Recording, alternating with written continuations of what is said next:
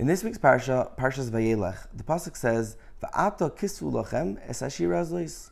The Sefer HaChinuch brings that this is the last mitzvah in the Torah of all the 613 mitzvahs that are listed, that each and every Jew for generations, not just Moshe Rabbeinu teaching it to Klal Yisrael, but each and every Jew has the chiyuv, the obligation to write his own Sefer Torah or buy one.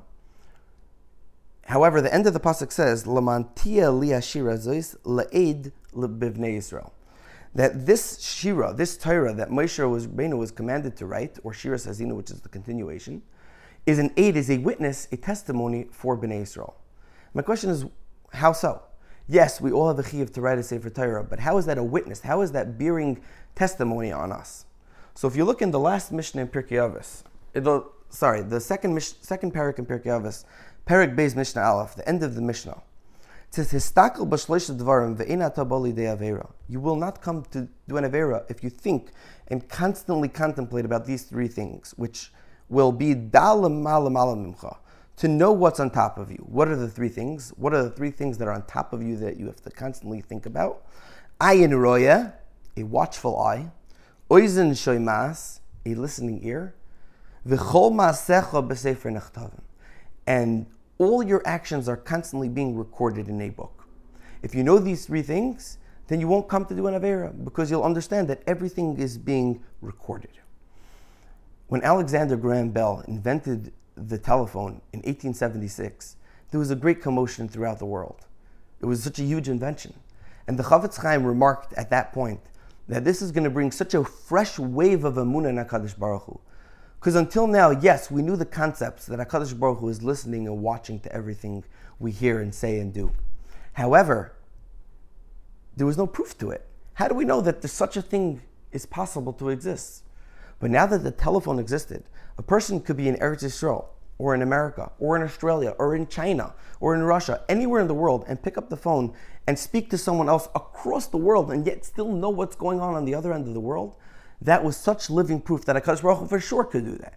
But now we saw it physically with our own eyes. Says the Chavetz Chaim, even 10 years later, in 1888, when the first video was recorded, motion picture, Chavetz Chaim said, now we see ayin roya, a watchful eye. Hashem could see that everything is recorded. You don't have to be there. You could be videoing something, and then a year later come back and still see what happened at that time on that day. That's ayin roya. That's oizen shemas. What's that? Hashem commanded us to write a Torah, but not just one Torah that each of us have to have. Yet each and every person is recorded in the Torah. The exact words from Bereshis Bar Elokim until the end of the V'zois HaBracha Le'enei Kol Yisrael, everything in between has the entire history of every generation, and of each and every Jew individually, of every person in the world, every action, every event, every experience is all listed in the Torah from the beginning of time until the end. And that is v'chol ma'asecha b'sefer nechtavim. Every action we do is being recorded in the Torah.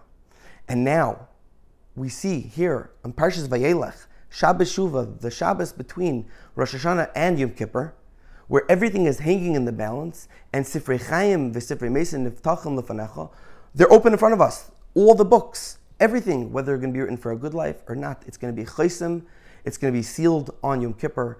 We should taka b'zoiche to understand this. Parshas Vayelech, the Shabbos of Shuva, to see this lesson that everything is being recorded, and we should use it to always do good things, and we should be zoiche to the coming of Mashiach Tzidkenu b'meher v'yameinu amen. Have a beautiful Shabbos and a gemar chasim b'tayva.